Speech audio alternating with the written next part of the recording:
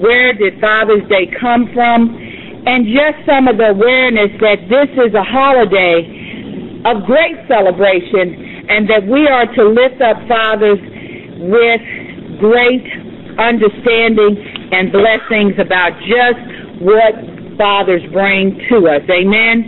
And it says that Father's Day was the brainchild, believe it or not, of a woman. She was so thankful her father, Mr. Dodd, that he was in Spokane, Washington, that she wanted to make this a celebration on an annual basis. Her father was a Civil War veteran and was widowed when his wife died in childbirth. So there was actually 6 children that this man raised.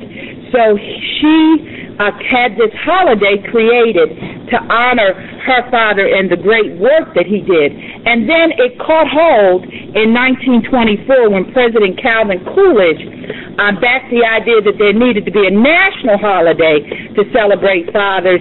And then in 1966, it took a little while from 1924 to 1966, but in 1966, Lyndon Baines Johnson from Texas declared that Father's Day be a national holiday, and it was signed into authorization as a national holiday, one to be lifted up for all occasions in 1972. So it took a while, went through a couple different hands, but lo and behold, Father's Day is a national holiday. And the flowers designated, believe it or not, for Father's Day are roses. So roses aren't just to give your best girl, the super one you love. Give a brother a rose.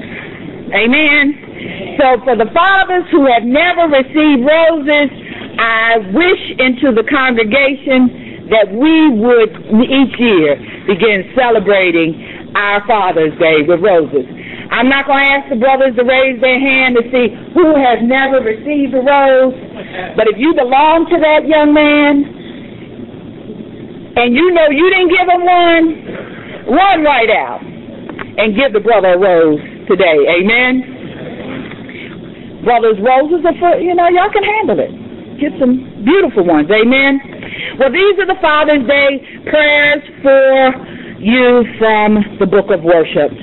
It says, we lift up our fathers who have given us life, love, that they may receive respect and love in return.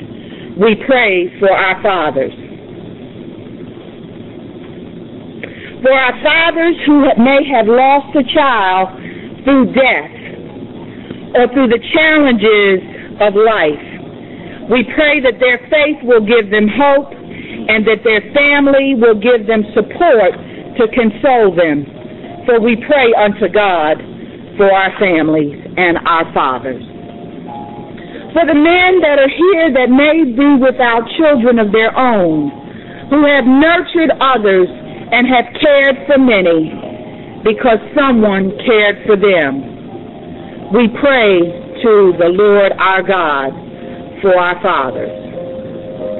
For our fathers who have been unable, for whatever reason, not to be able to give the strength and the support and may have left their families, we pray that they too will be healed and lifted up. We pray to the Lord our God for our fathers. God of our fathers, for the wisdom and love that you have made and given unto us. Bless the men that they be strengthened as Christian fathers. Bless the boys that they would be able to model good, strong, loving fatherhood.